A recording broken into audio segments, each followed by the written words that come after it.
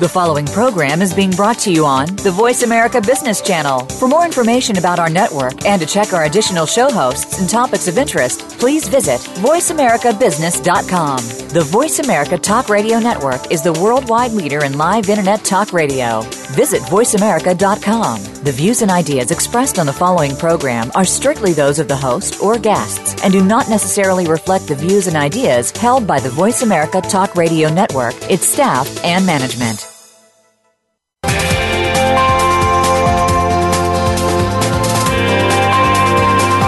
Welcome to a very refreshing hour of business talk. This is Internet of Things with Game Changers, presented by SAP. The best-run businesses run SAP. You'll hear from the innovators who know how to use game-changing technologies and business strategies to shake up the status quo in your company's future with totally new sources of information that will change the way you run your business. Now, here's your host and moderator, Bonnie D. Graham.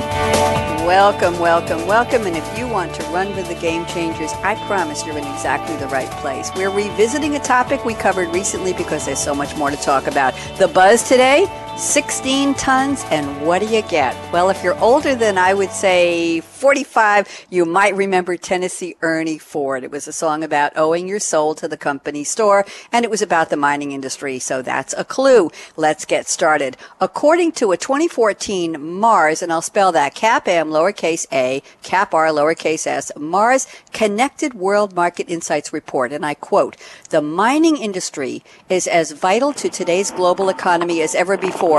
Yet it is combating multiple adverse global trends such as falling commodity prices, a slowing global economy, we'll talk about that, and skilled labor shortages. However, calls for innovation in the mining industry are deafening. Aha. And the Internet of Things, it's making its way into mining sites. But, and here's the caveat, change in the mining industry is at times very gradual. Translation, maybe not happening fast enough. We have a panel of experts who are invested in this industry. They're passionate, they're engaged, they know what they're talking about, and I'm looking forward to speaking with them. First up today, a newcomer to SAP Radio, it's Lou Cellini. He's an SAP Global Director of Heavy Equipment Solutions Sales. And Lou sent me a quote from, surprise, surprise, Walt Disney. I don't know what Walt Disney is doing being quoted on a show about the mining industry, but here it is. If you can dream it, you can do it. Lou Cellini, welcome. How are you today, Lou? Hi, Bonnie. Thanks for having me. I'm doing well, thanks. Delighted. Walt Disney, would he be shocked to know we're talking about mining and IoT? Was he even around when IoT was a glimmer in somebody's eye, Lou? Well, I don't know if that's necessarily the case, but he certainly was a visionary and pushed the envelope, so I don't think he'd be too surprised at what we're speaking about. Okay, so why did you pick this quote? How does, if you can dream it, you can do it? How does this relate to mining industry? What part of my intro does this apply to? Well, if you look at my bio, I've been involved in a hands-on way for quite some time with pieces of this industry, and I'm never surprised at what we call a lot of good old boys can come up with, and in the IT world we call them the people who have the knack. And whenever there's problems or there's challenges or things that we need to get done, I'm never surprised at what these guys come up with, because they generally can get it done. And the mining industry is certainly a specific group that I'm speaking of, as it relates to their business.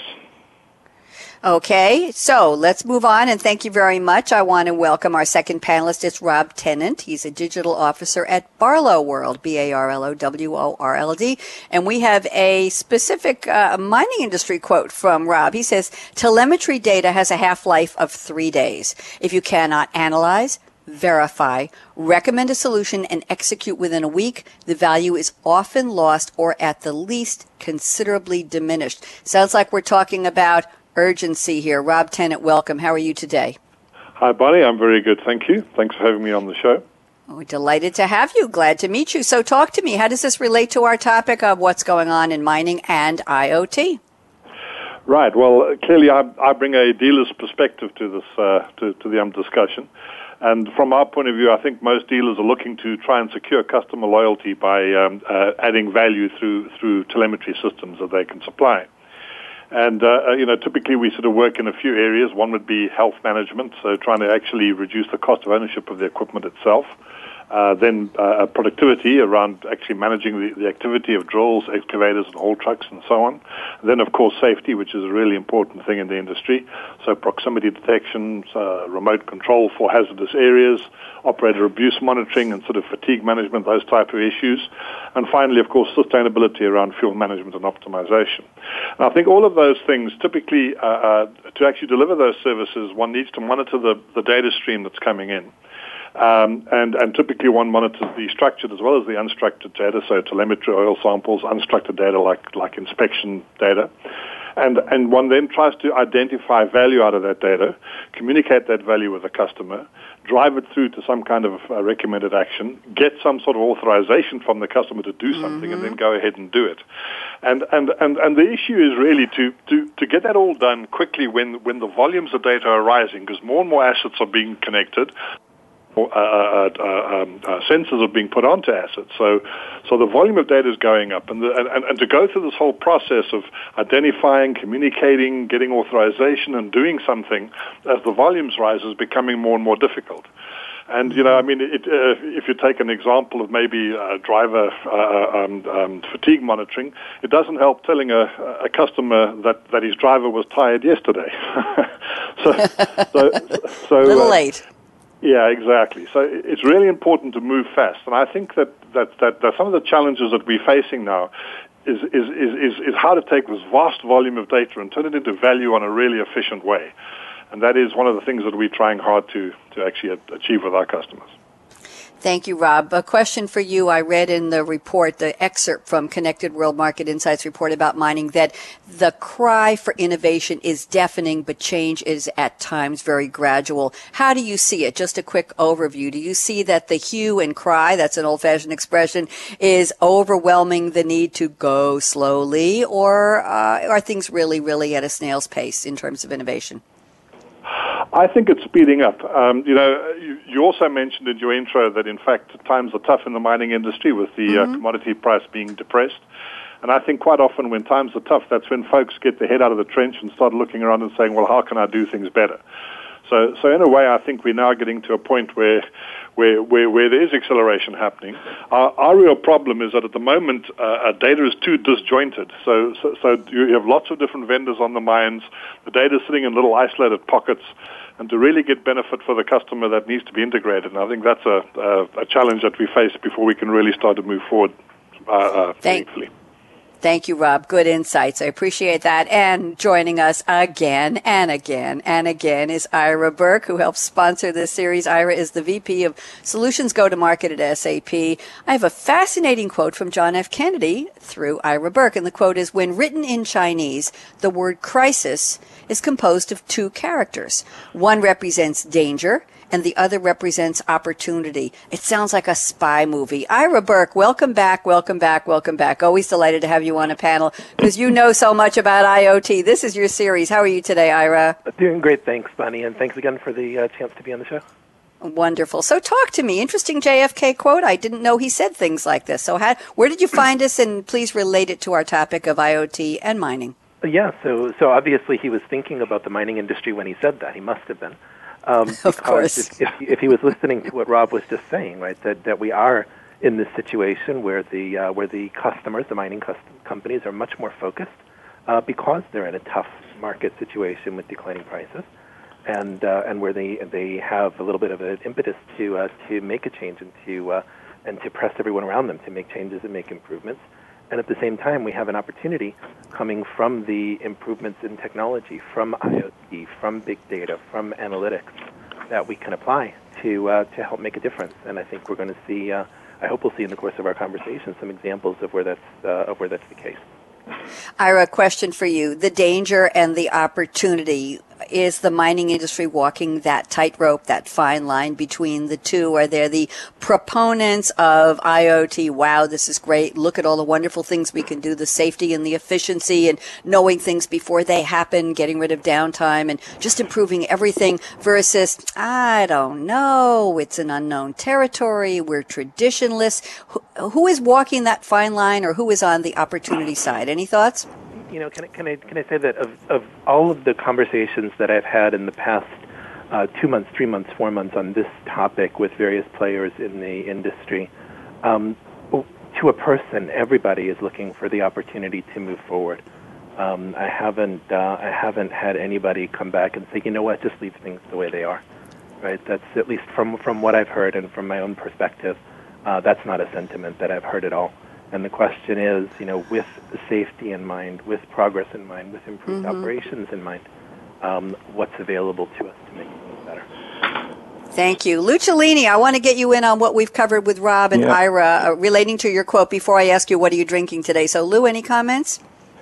Yeah, I just want to say that having been involved in these areas for quite a bit, the challenge that we have, particularly in the line of business that I'm in, is to develop the use cases to accelerate the modeling and get us to the point that all the data points that Rob had mentioned and the immense amount of that and how do you digest it and how do you consume it. There's a lot of reasons why this industry seems to be somewhat lethargic.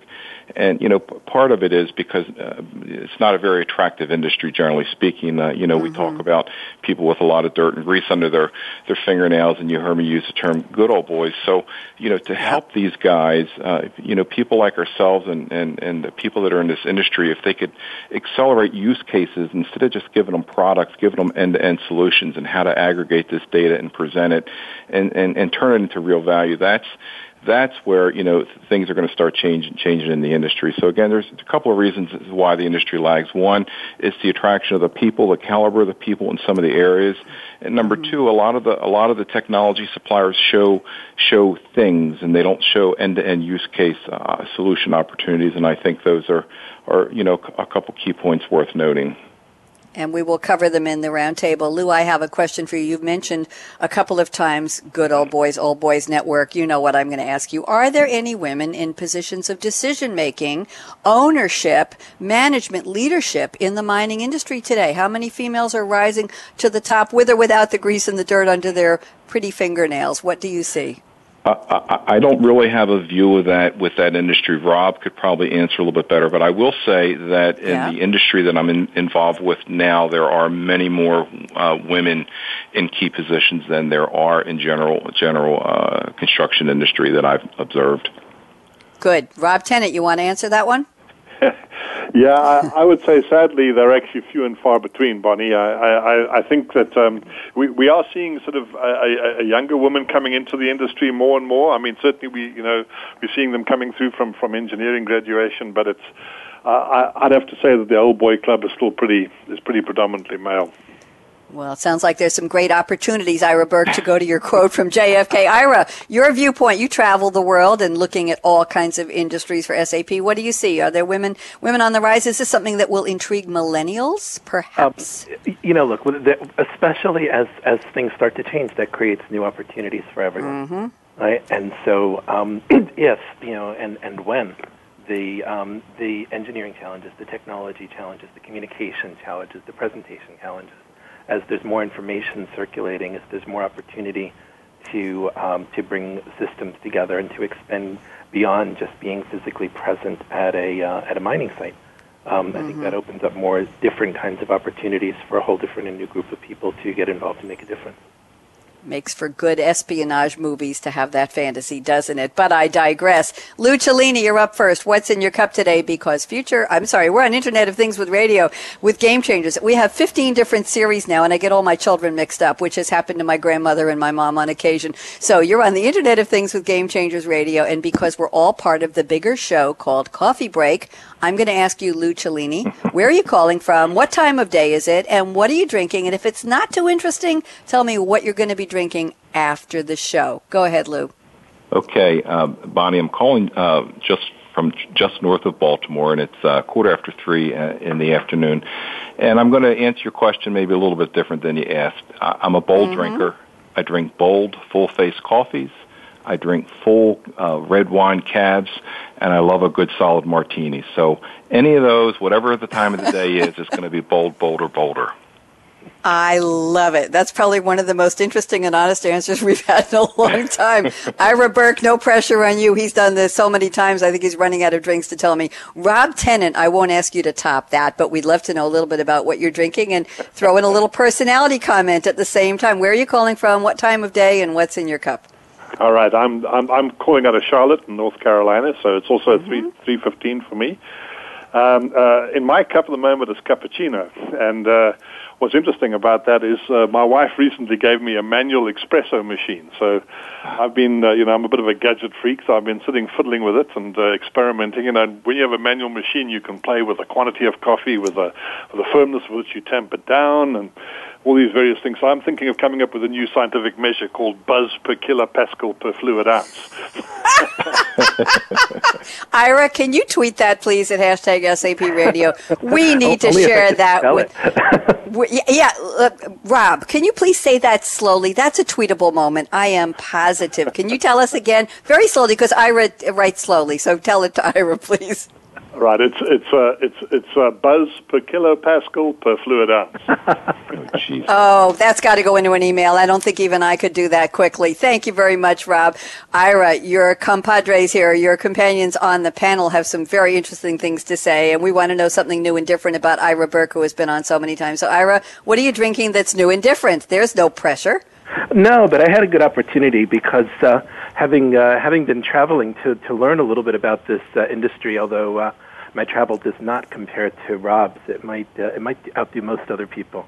But I was recently in Australia learning about this industry a little bit, and there's of course an Australian drink being introduced now in Starbucks in the U.S., the flat white coffee, and so I had a chance to try that in its original habitat. For the first time when I was traveling, and I'm totally in favor of it. It was. What is it?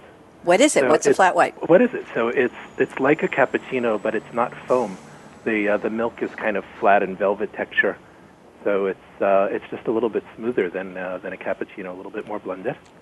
And sounds really interesting. And enough caffeine to keep you going, I hope. Depends on how many you buy, but yes, if you buy enough. If nobody can get to the head of the line at Starbucks in Australia, it's Ira Burke. He's just there guzzling them down. I appreciate that.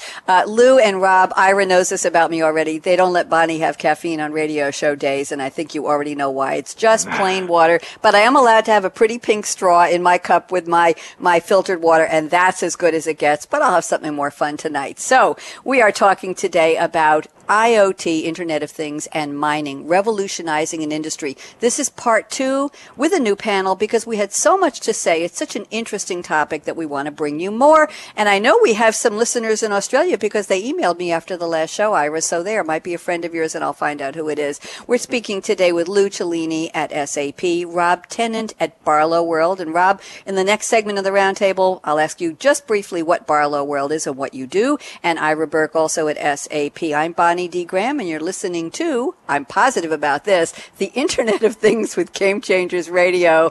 We're live. It is, my goodness, it's March something. Must be March 11, 2015, and we have so much more to talk about. So don't even think of touching that mouse, that app, that dial. We'll be right back after the break with the roundtable with Lou Cellini leading off. So Lou, get ready.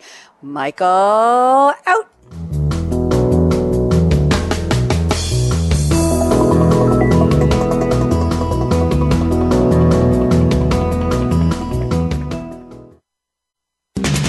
We're always talking business. Talk to an expert. Call now toll free 866-472-5790. That's 866-472-5790. Voice America Business Network. The pace of innovation is moving faster than ever, and the future of business will be defined by how quickly business leaders adapt to accelerated ongoing change. Insights from totally new sources of data, sensors that capture and share what is happening in your business environment, and the tools to understand it and act on it. These are shaping the definition of future success. Join our experts as they analyze and discuss how business leaders can shape the future of change. Internet of Things with Game Changers is presented by SAP. Visit www.sap.com.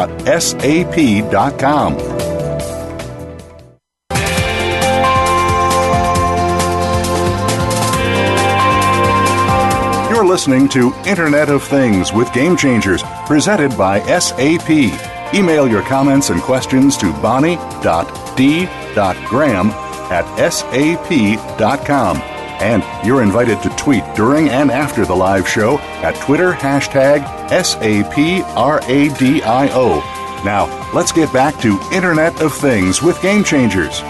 Here we are, and we're talking about the industry that Tennessee Ernie Ford popularized in his song 16 Tons and What Do You Get? And we're talking about the evolution of mining industry vis-a-vis what is happening with technology, IoT, progress. Is it being made in the right ways, the right places, and the right timing? My guests today are Lou Cellini at SAP, Rob Tennant at Barlow World, and Ira Burke at SAP. Lou Cellini, you have the top honors here of kicking off our roundtable. I'm looking at the notes you sent me before the show. Here's something provocative. You say, what's new? Is the Internet of Things really new? And then you comment, IoT is not ubiquitous enough now. Interestingly enough, there's a new term, dark data, what's not known. So why don't we apply this to the mining industry, and let's get started, Lou.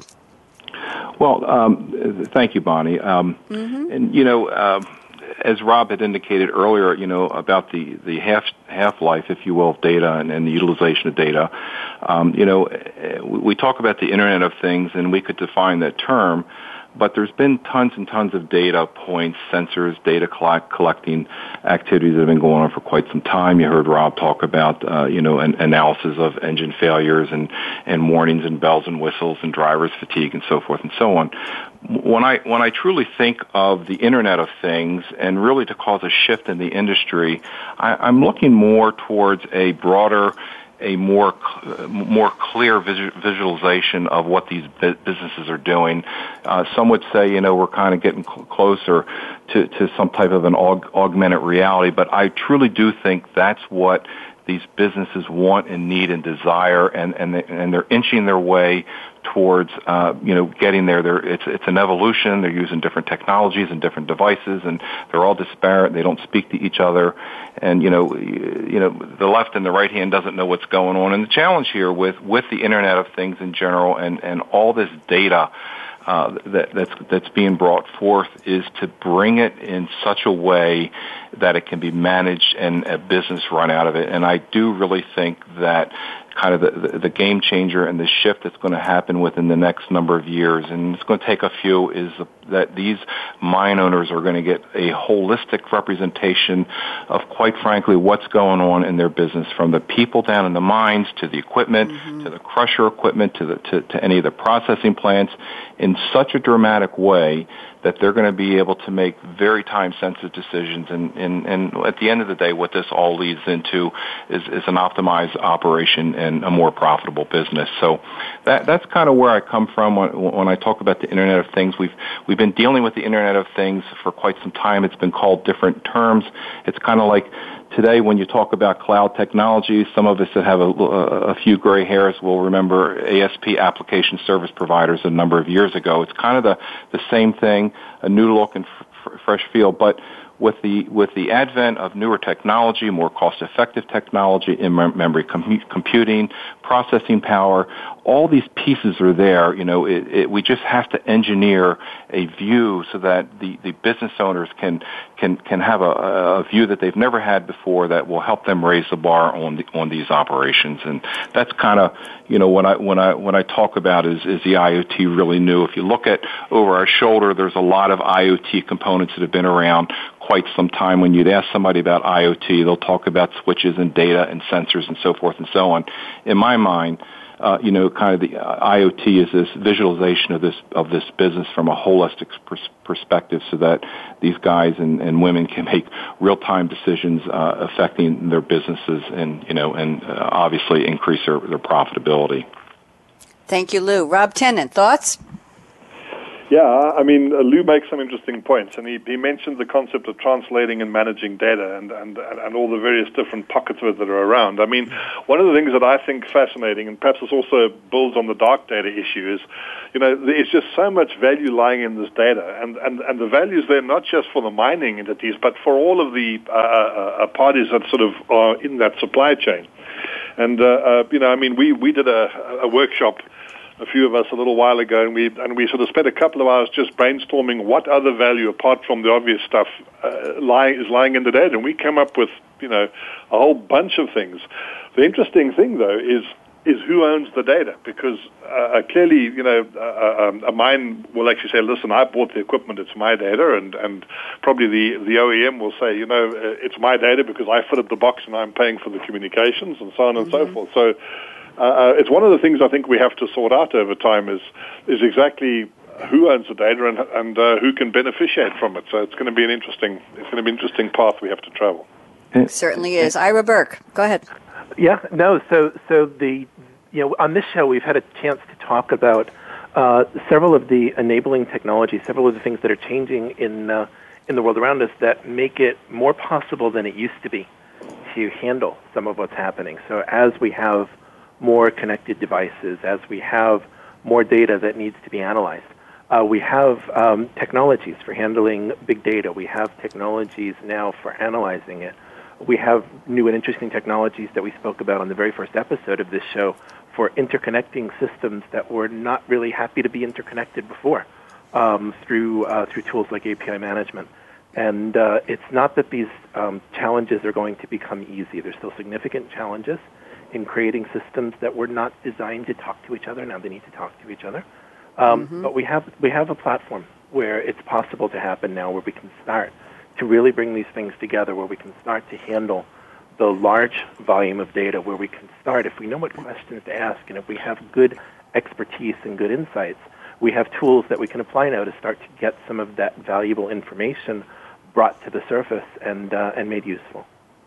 Thank you, Ira. Yeah, go ahead. So Bonnie, I did not address this dark data. I want to share just very quickly a good example that illustrates this. Rob talks about the data that's kind of not being used, or it's not being mined, and Ira makes reference to it. The example that illustrates this is Best Buy is like a consumer's electronics store, and long story short, they finally figured out through analyzing some of their visual data that has been there all the time. And again, the term dark, it's dark because nobody's looking at it, nobody's mined it. But what they find out is 85% of their customers turn right when they come in their stores. And so they have rearranged their businesses and the way they introduce products to customers based upon that dark data, if you will. And, there's much more that's out there, and that's kind of, an example of how dark data was exposed and used in a current, business. Very interesting. It reminds me, Lou, of IKEA putting in cinnamon buns and coffee so that wherever you are in the store, you smell it. And I think the nose leads you to that part of the store where they're selling all kinds of food and drink and gift packages and things like that. No matter where you are, you're thinking, do I have to turn right or left in this huge maze to get to the place where I can see the cinnamon bun and drink the coffee? So, yes, I understand that. I want to move into a slightly different direction here. I want to get down in the mines, if you don't mind my saying that. Rob Tennant, I'm looking at the notes you sent me. An interesting point here. First of all, you say mining is a rough sport. We were just talking about IoT, sensors and equipment. You say they often need to be repaired and maintained. Let's just leave that on the table. But I want to go to, you say that infrastructure on the remote mines is often the weakest link. Let's talk about what is weak about it. You say managing radio communications is difficult. The mine topology is constantly changing. If you don't have an effective network in the mines, your systems are going to fall down, your fleet manager is going to stop, your telemetry data is going to be nothing. So let's talk about mines very in a detailed way. I don't know if Lou and Ira can join you on that topic, but let's hear a little bit from your experience on remote mines. I'd love to go there.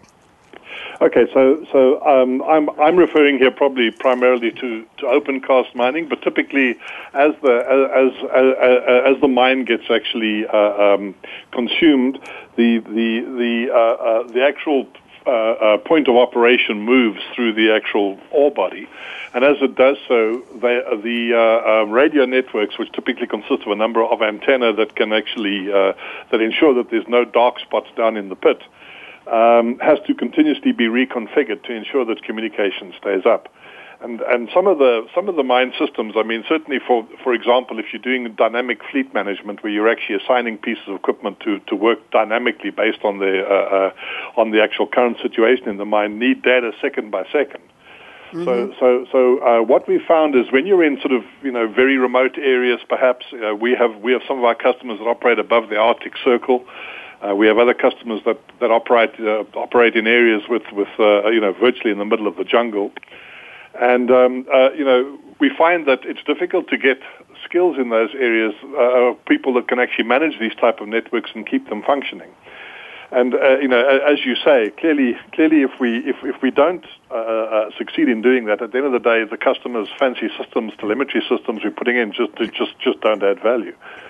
So you end up in a difficult situation, and we've certainly seen a number of mines literally lose faith in the whole telemetry and the value proposition of telemetry purely because they cannot keep their communications up and running. So it's an important issue, and it's an issue around cost because for us as a sort of service provider or dealer to continuously send people up into these remote areas is very expensive and not cost effective. So it's an issue that we continuously battle with, is how to get local folks up to speed to manage the environment. And I think also, if you take it away from communications, the sensors themselves get damaged pretty frequently, and the equipment gets damaged, and you have to recalibrate and change sensors and so on. And that's also fairly technical in nature. So it's all very well to actually talk the Internet of Things, but you have to be able to manage it as well at the base level. Very good points. Quickly, Rob, what is Barlow World? I asked you before, and I want to make sure that we cover that. Just a couple of sentences. What do you do? Right. So Barlow World has a number of divisions. The area that I'm involved in, we're actually a Caterpillar dealership. So we actually sell and service and support Caterpillar equipment across 3 territories: Southern Africa, which is kind of from for those that know Africa, from Zambia downwards. So it's around. We actually cover about 8 countries in Southern Africa, in Spain and Portugal, in Europe, and then up in Siberia, a big chunk of Siberia up in the north. You get around. I hope they keep you warm. Enough about that. Ira Burke, you want to chime in on keeping the network going in the remote mines? Any thoughts on that? Well, just that some of the assumptions that we like to make around the Internet of Things become a lot more challenging in the environment that Rob is describing, right? So in the IoT, right, when we're talking about connected cars, when we're talking about connected equipment in a factory, we often make an assumption that there's a cellular telephone network available, that there's Wi-Fi connections available, that there is access to the Internet. If you're making an Internet of Things, then there needs to be an Internet. And if you imagine where these large mining operations are taking place, like in some of the places that Rob just mentioned, you can't take that for granted at all. And so the importance of understanding how that communication network is going to work, understanding how much data it can really handle, and understanding what's the top priority information moving back and forth across that network becomes much more interesting in the discussion, and something that needs to be considered explicitly and not just. Thank you. Yeah, go ahead, Rob. So, Bonnie, this is Lou. I just want to add to a couple of comments that Rob had mentioned that I've come across in kind of the same venue. They talk about making this equipment miner safe, and all the challenges that Rob pointed out in terms of the moving topology and where are people today and so forth and so on continues to be a problem. I've even had some mines advertise connectivity as a differentiator for employment, if you will, because they are so remote. And to Rob's point, getting data access is a challenge. But I think that Rob also mentioned about cost effective. I do think that there's probably some newer technologies. I know just enough to get myself in trouble with this, but there's some meshing technologies that I think are forthcoming. I think the underlying wireless technology is still part of that, but I think they deal with the data differently. That they can bring some redundancy. But again, this is an extremely harsh environment that these guys operate in, and to Rob's point, it will continue to be a challenge until we come up with some better cost-effective technologies to help them in that regard. Thank you. Rough sport indeed. Rob, you want to wrap this one up? Anything you want to add after what Ira and Lou added to the conversation? Not really, Bonnie. I think, it's very good points. And I think Lou's probably right. I'm sure that the technology is going to improve. Hopefully satellite technology and bandwidth will improve as well as we go forward. So I guess over time these things will hopefully become less of a challenge. Let's hope so. And let's move to a different area. Ira Burke, I want to do a little bit of the economy aspect of this conversation. I'm looking at your notes and you say falling commodity prices are driving mining companies to look for new ways to boost profitability. And let me just read a couple of, they're not stats, but comments. You say iron ore prices fell by half in the past year. Demand in large markets is falling, especially in China. Prices are the lowest in over a decade, according to Bloomberg and others. Australian mining companies with reduced profit include BHP, Arium, FMG, Rio Tinto, and in South Africa, Kumba, Essar, and BHP. This doesn't sound very good. How are they going to find new ways to boost profitability if the demand is down so badly, so dramatically? Ira, you want to talk to this? Well, I mean, so I'd like to think about it from the opposite perspective and say, this is something that they need to do, right? So if you're a company in this business and it's cyclical, right, we know that prices are going to rise and prices are going to fall. And if they're in a falling environment, that is creating more urgency that we improve our operation, and I think that helps counter any lethargy that might have been there if people weren't necessarily interested in taking advantage of the new capabilities that a technology vendor or a Caterpillar dealer can offer. For example, that now there's a little bit of an incentive to take advantage of those capabilities and to use it to improve your operations and to make sure that you can run even in this leaner environment. And it is lean. Not only the decline in prices and a little bit of fall off in demand from very large customers like China, but also separately and also having an impact are things like the rise in the value of the U.S. dollar, right, making it that much more difficult for certain companies to operate in global markets. So for numerous reasons, there's pressure to operate more efficiently, to take advantage of new capabilities, and we need to make sure that that our operations and also our technology are up to the task. Ira, what kind of mining are we talking about? I know I asked this on the part one we did a couple of weeks ago. What talking about? We're talking about gold mines. We're talking about iron mines. What are we talking about? Diamond mines? What mining? Yeah.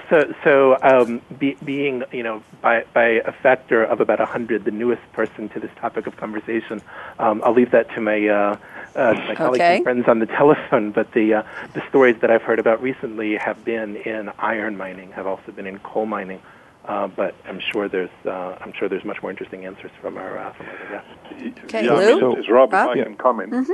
Yes. I believe it applies to all types of mining. I was recently on a customer site, and they were, I really think that hard times, as I said earlier, hard times actually opens the mind and it gets folks looking at how they can do things better. And I think it's a time of great opportunity for us. This particular customer that I was at was using a kind of static scheduling system. So he was saying a certain group of haul trucks would service a certain excavator on the mine. So you had these sort of static groupings, and what that meant was that sometimes, 2 or 3 haul trucks were sitting waiting for the excavator to actually supply material, and there were other excavators where there were not sufficient haul trucks where the excavator was actually standing still. And as any open cast miner would tell you, the one asset you need to keep 100% productive is your excavator. So by actually moving to dynamic fleet management and actually dynamically allocating haul trucks to excavators based on where the need is, we were seeing about a 30% idle time amongst the haul truck fleet, and we reckon that on that particular customer site, we could achieve probably a 30% improvement in productivity, which would be pretty significant. Yeah, and Bonnie, let me add to that. That's an excellent example. That's an excellent example of how we have disparate systems not working ideally, in kind of a quote unquote Internet of Things space here. If all those pieces were connected and they were proactive and somewhat self-analyzing versus being reactive, then the 30% delays that Rob makes reference to would not occur. They would pace all the levels of production so that you have an optimized flow from beginning to end. Just as a thought, I want to go back to the one comment that kind of you asked Ira here and got us into this discussion a little bit, dealing with the cost of the supply and demand.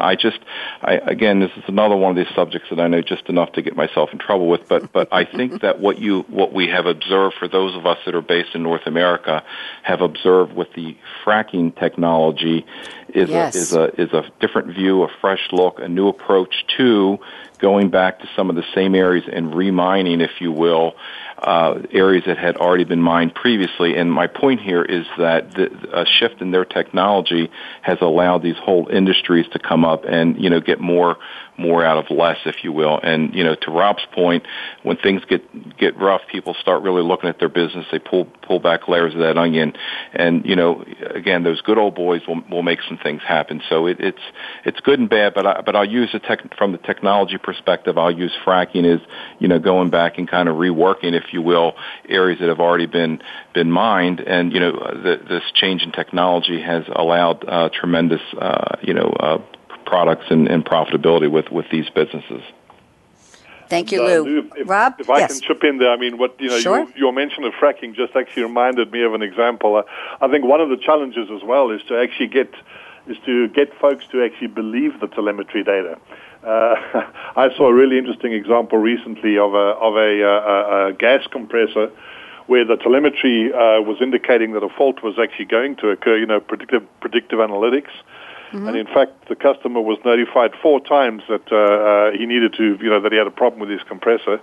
He actually ignored it. I think, did inspections and decided everything looked fine. And after the 4th warning, the compressor failed catastrophically and cost $130,000 to repair. Oh. So I guess that's part of the learning curve that everyone's going through is to get to trust the data. You can lead a manager or an owner to the sensor-generated data, but you can't make them believe it or take action on it. That was a really bad metaphor, but I think you know where I was going. Exactly. Speaking of sensors, Ira, I think when we did part 1, we talked a little bit about wearables and protecting the safety of the miners. And I believe I asked that panel whether any of this push for embedding the sensors, for doing wearables, for increasing the visibility of issues and imminent danger was being generated by demand from the miners. And I think the first panel said, no, it was really coming from outside forces or management or people in the industry, but not the miners who are actually down under the ground. I'm wondering if the panel wants to comment. What is the awareness of the miners? Are they part of this push to make us healthier, make us safer, get those sensors, give me the wearables, put more sensors in the helmet I'm wearing, and for God's sake, don't let me die in the mine. Is it coming? Lou and Rob, are you aware of any push from the miners themselves, any action packs on their side? Okay. I'm happy to kick off on that one. I think a lot depends on how the mine actually approaches this with its workforce. So one of the things that we're seeing starting to get taken up more and more is this issue around fatigue management, where you actually have a camera watching the driver and seeing how often he blinks and seeing how dilated his pupils are, etc., and the camera can then sort of predict if he's actually getting tired. Now that's great technology, and from a safety point of view, it's absolutely fantastic. The issue is, how do you approach the driver with it? If you go and you beat the driver up and say, hey, you're tired and you're slacking, and get to bed earlier and make him feel like he's been punished, you're probably going to see some chewing gum stuck over the camera lens next time round or something, right? If you actually use it as the other way around, as non-threatening, as trying to actually help improve safety so that people don't feel like Big Brother is watching them, then I think it actually works well. But it's very much in terms of how it's communicated to the workforce. Lou? Yeah, Bonnie, I would just comment similar, but maybe just come from a little bit different direction. It gets back to my good old boy comments. There's no question in my mind that there are some very bright and intelligent people working in these mines, and this group helps push some of these solutions to management, and the more that you can make them part of the solution, the better the acceptance would be. There's no question in my mind if there was some new technology that became available that would increase their safety factor, a likelihood of 10x, and it may be a little inconvenient for them, or to Rob's point, how do you handle it with the driver? But if they're part of that solution, which I think they would be, I think you will find that these individuals would be behind it, because they understand the environment that they're working in, both from a health and safety perspective, more than anyone else. Thank you. Ira Burke, you want to comment on this, please? Well, we've had a chance to talk both about wearables and about privacy on some previous episodes, and I think that applies really strongly here, right? If there's going to be trust, if you're going to be capturing activity about individual people and what they're doing and where they're going and how they're spending their time, if you're honestly doing it to provide a safer work environment, if you're doing it to let them know if they're in an environment that's unstable or where there's dangerous gases in the air or anything like that, then you'd imagine that any of us would be all in favor of something like that. But if you look at this device and you start to think, well, the company's tracking information about me that I'd rather not share, then maybe you won't be so supportive. So I think it's the transparency is really important on how the privacy is communicated, how the data is used, and to make sure that that everyone understands that it's not going to be misused, or at least that both sides have an understanding. Very important. Who do I hear? Somebody wants to talk. Was that Lou or Rob? I heard somebody. Neither one? Okay. I want to talk about who is actually running the show at the top of leadership and management in the mining business. We could talk about the owners of the mines. We could talk about the equipment owners, the equipment manufacturers. Who are these people? How old are they? Where do they come from? Is this a family business, quote unquote? Who is actually running the show and making these decisions? We might have touched on it a little, but before we go to our predictions round in about 4 minutes, I'd like to know, who are these people? I know old boys. I've heard that batted around here a little bit. Lou Cellini, who are these people? Where do they come from? Are they all over the world? Are they people who love to travel and get dirty? Are they people whose fathers were in the mining business? Talk to me. I'm going to defer a little bit more to Rob on this question, and I will say that it's all the above, but you failed to mention the key one, and it's the guys and the ladies, if you will, on Wall Street, who really kind of pull the strings for a lot of these businesses in terms of what they do and don't do. Didn't expect that one. Okay, well, that ties a little bit into the economic factor that Ira Burke brought in. Rob Tennant, who are they? Talk to us. Well, it's a tough one to answer, Bonnie, because I think it varies so much from mine to mine and company to company, because the culture is just very different. Many mines, the sort of mine manager is God, and and so all things come, all wisdom comes from him, and in some other sites it's very different. Sometimes it's more centrally organized. So I would really struggle to say that there's any particular prototype there. I think it's very mixed, and there's a whole spectrum. Yeah. Ira, any thoughts? No, unfortunately, I haven't. I don't really have an opportunity to see that yet. But I think we're going to find out as we start to put some of the... But I would say maybe I can sort of make a comment that's slightly linked to that, Bonnie. I mentioned up front this issue of the half-life of data. And I mean, one of the things is that I talked about the need to do this really fast. So to identify an issue, communicate it with somebody on the mine, get a decision, and do something quickly. Because if you don't, you actually lose the value of this whole thing. And I think quite a lot of mines are fairly bureaucratic in terms of their whole process. So you might have one guy that says, yeah, okay, we need to do something, and then it has to go through 2 or 3 people to get authorized. I guess one of the challenges behind really getting value out of the Internet of Things is to figure out ways to use technology to actually make that whole process a lot more efficient. And I think obviously mobile technology can play a big role here. Okay, you know what? We've got about 9 minutes left till the end of the show. We're not quite ready for predictions, but it's too late to take a break. I'm going to throw open the floor and ask Lou Cellini, Rob Tennant, Ira Burke, is there anything you'd like to cover that we didn't talk about that you feel is very germane for our audience to know about mining and technology and IoT today? Lou, Rob, Ira, anybody quickly, a topic that was in your notes that we didn't get to?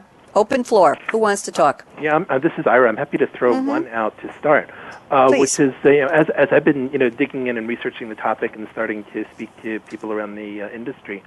One of the things that I found really surprising, and Lou echoed this earlier as well, is that they've been at this for a while, right? So we have documents that are 10 years old or even older, where equipment manufacturers are starting to put this instrumentation and the sensors into the equipment and starting to think about how they're going to gather the data and how the communication network needs to be built. And so even though we've got certain technologies that are really new today and being applied for the first time, this has been an evolution. And in many ways, what I found is that this industry has been ahead of the curve, probably because of the huge amount of cost involved, very expensive equipment, a very expensive loss of productivity when there's downtime. So the incentives are strong, the technology challenges are high. And so we're in a position today to benefit from a decade or more of work that's gone into creating what we now call an IoT infrastructure, or at least the beginning that's took place here. I mean, this is Rob, to perhaps just build on that point a little bit. I think each vendor does fit their own telemetry, and I think certainly one of the things I pick up tremendous frustration from folks on the mine is we talked earlier on about data pockets, and I think that they face this challenge all the time. So each vendor has their own little pocket of data. They hold it quite close to themselves, and the mine really needs to take that data and integrate it to get real value in terms of looking at the mine overall. And I do believe it's an area where we are going to see some movement as customer pressure forces vendors to actually work together a little bit more. You know, there is a sort of standard out there at the moment for telemetry, but there's only like 10 basic data structures that have been agreed, and clearly that needs to expand, and I'm sure it will over time. You know, you can imagine a time when all the equipment on a mine knows about all the other equipment and make sure that nothing ever collides. You know, that type of thing, right? Wouldn't that be nice? Yes, Lou. I just want to touch on a point that Ira made about, you know, what we've been doing in this space, and, you know, we talked about this has been around for quite some time, which it has. I will agree that mining has kind of been leading, particularly when you look at the whole footprint of construction equipment in general, and, you know, the primary reason for that is because of the cost that's involved with purchasing and acquisition of the equipment and so forth. But I will say that if you look at someone like the aircraft industry as an example, they're a whole decade ahead of where the construction equipment as an industry as a whole is in terms of this whole telemetry, Internet of Things, if you will, with the use of technology. So, you know, we've come a long way. We've got a ways to go. I think you've heard all of us talk about, you know, aggregating this data and turning it into a tool, and the lack of hard technology tools to do all that. You've heard me use the term of use cases and bringing leadership, and, you know, all these pieces plugging away sooner or later something's going to break through, and you know, it's going to be the next big thing, or it's going to be the shift. And you know, that's what gets me excited as I think about the Internet of Things and a lot of this conversation, and what I did observe on some of your previous broadcasts, you know, on this topic. Lou, I was just going to ask you to do your predictions and fast forward to 2020, but I think you just touched on predictions. So we will formally say we're sliding into home plate with the crystal ball predictions round. And Lou Cellini, since you're first up and the last one to speak, I'll ask you, is there anything you'd like to add formally as a prediction for what would happen by 2020, or any time you can see clearly blue skies or otherwise in the future for IoT and mining? Why don't you give me just another 30, 40 seconds, and then we will turn to Rob and Ira. Right to the point. This technology is going to be ubiquitous. It's going to be the sensor visualization communication technology is going to be embedded in everything that's about us, whether it's our clothing, our vehicles, and it all will come together as an output. This whole issue of artificial intelligence with machines proactively orchestrating their business, making phone calls saying I'm sick, adjusting their fuel-air ratio mixture to get better optimization. All that stuff's going to be forthcoming. And then the next large one, in my opinion, is the proliferation of kind of robots, if you will. You know, just very quickly, you can imagine. I'll shift to general construction. You can imagine a 20 or 30 acre mall site. What they're going to end up doing is have a bill of material for 10 pieces or 15 pieces of equipment they need. They're going to put a fence around it. They're going to put the machines all in the corner, and the machines are going to go do their cut and their fill and their compaction in the most optimized manner possible, and there will not be any human intervention. And they'll be using both the automation controls as well as geospatial technology, and some of that's going to be into the mining world as well. And I was just going to ask you if there was going to be a lot of job openings in the field, but I think you just answered that one. Yeah. Let's turn to Rob Tennant at Barlow World. Rob, I can give you, let's say 1 full minute on predictions. So go ahead, Rob. Right. Okay, so I think that what we're going to see happening is we're going to see telemetry finding its way higher and higher up through the mine planning systems. So today you typically have systems running individual elements of the mine, like assigning assets to do work, etc. I think it's going to move up. I think we're going to see more and more use of drones to actually do geological analysis and to optimize. I think we're going to see in shovel chemical analysis and dynamic blending to actually achieve optimal a product to actually send to the market based on current spot prices. I think you're going to see all of this starting to integrate together, and the mine plan itself is going to move from something that today is sort of static and revisited every so often to being utterly dynamic and changing minute by minute as the conditions on the mine change. Thank you very much. Eloquently said. I appreciate that. Ira Burke, I have saved a whole minute for you, so what are your predictions? A whole minute. So the main thing is that if these technology changes are going to come to pass, right, if we're going to be able to really apply the new technical capabilities in this environment, I think we're also going to see new business partnerships that are emerging, new roles for a technology vendor like SAP to play, new roles for the dealers, for the equipment manufacturers, for the mining companies, working together to get the value out of the data, to get the value out of the connectivity, to get the value out of the processes that have been created. Rob said something really interesting earlier on about the approval process that it takes to get something changed. Well, maybe those processes will change over time, because in an IT environment, acting faster can have a measurable result. So I think we're going to see changes in the way businesses work together and the way they operate, and start to see that as a complementary change to the technology. Thank you, Ira Burke. Thank you to the panel. Lou Cellini, SAP, Rob Tennant at Barlow World, Ira Burke at SAP. What a good conversation. Listen, the measure of good conversation is when my engineer at World Talk Radio says, I'm really enjoying listening to them. This is fascinating. And he did. So there, you've got an audience there. Shout out to Darren Crowder for sponsoring the series, Ira Burke as well. Michael and the Business Channel team, I have great news. Darren and Ira are renewing the series for another season, and we're going to be moving it to Thursday morning, but there'll be more about that in the coming weeks. Just let me tell you a little bit about all the series we have. We have Digital World with Game Changers, Transforming Your Business with Game Changers, Industry Cloud Trends with Game Changers, Business Innovation with Game Changers, Game Changing Women, Coffee Break with Game Changers, The Customer Edge with Game Changers. We're here with Internet of Things with Game Changers. We also have The Future of Business and Innovating Innovation, and we are just in the business of game changing. What can I tell you? I'm Bonnie D. Graham. Great appreciation to my wonderful panel. Great insights, great conversation, and thank you again to Michael at the World Talk Radio Business Channel team. Here's my call to action. Fasten your seatbelt. I don't know if there are sensors in it yet, but maybe there will be someday. Fasten your seatbelt. What are you waiting for? Go out and be a game changer today, and that's an order. Talk to you tomorrow in Innovating Innovation. Bye-bye.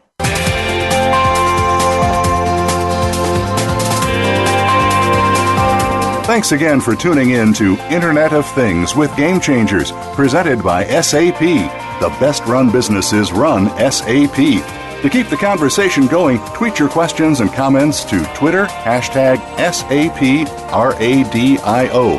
Please join host Bonnie D. Graham again on Wednesdays at 12 noon Pacific Time, 3 p.m. Eastern Time on the Business Channel. We wish you a positively game-changing week.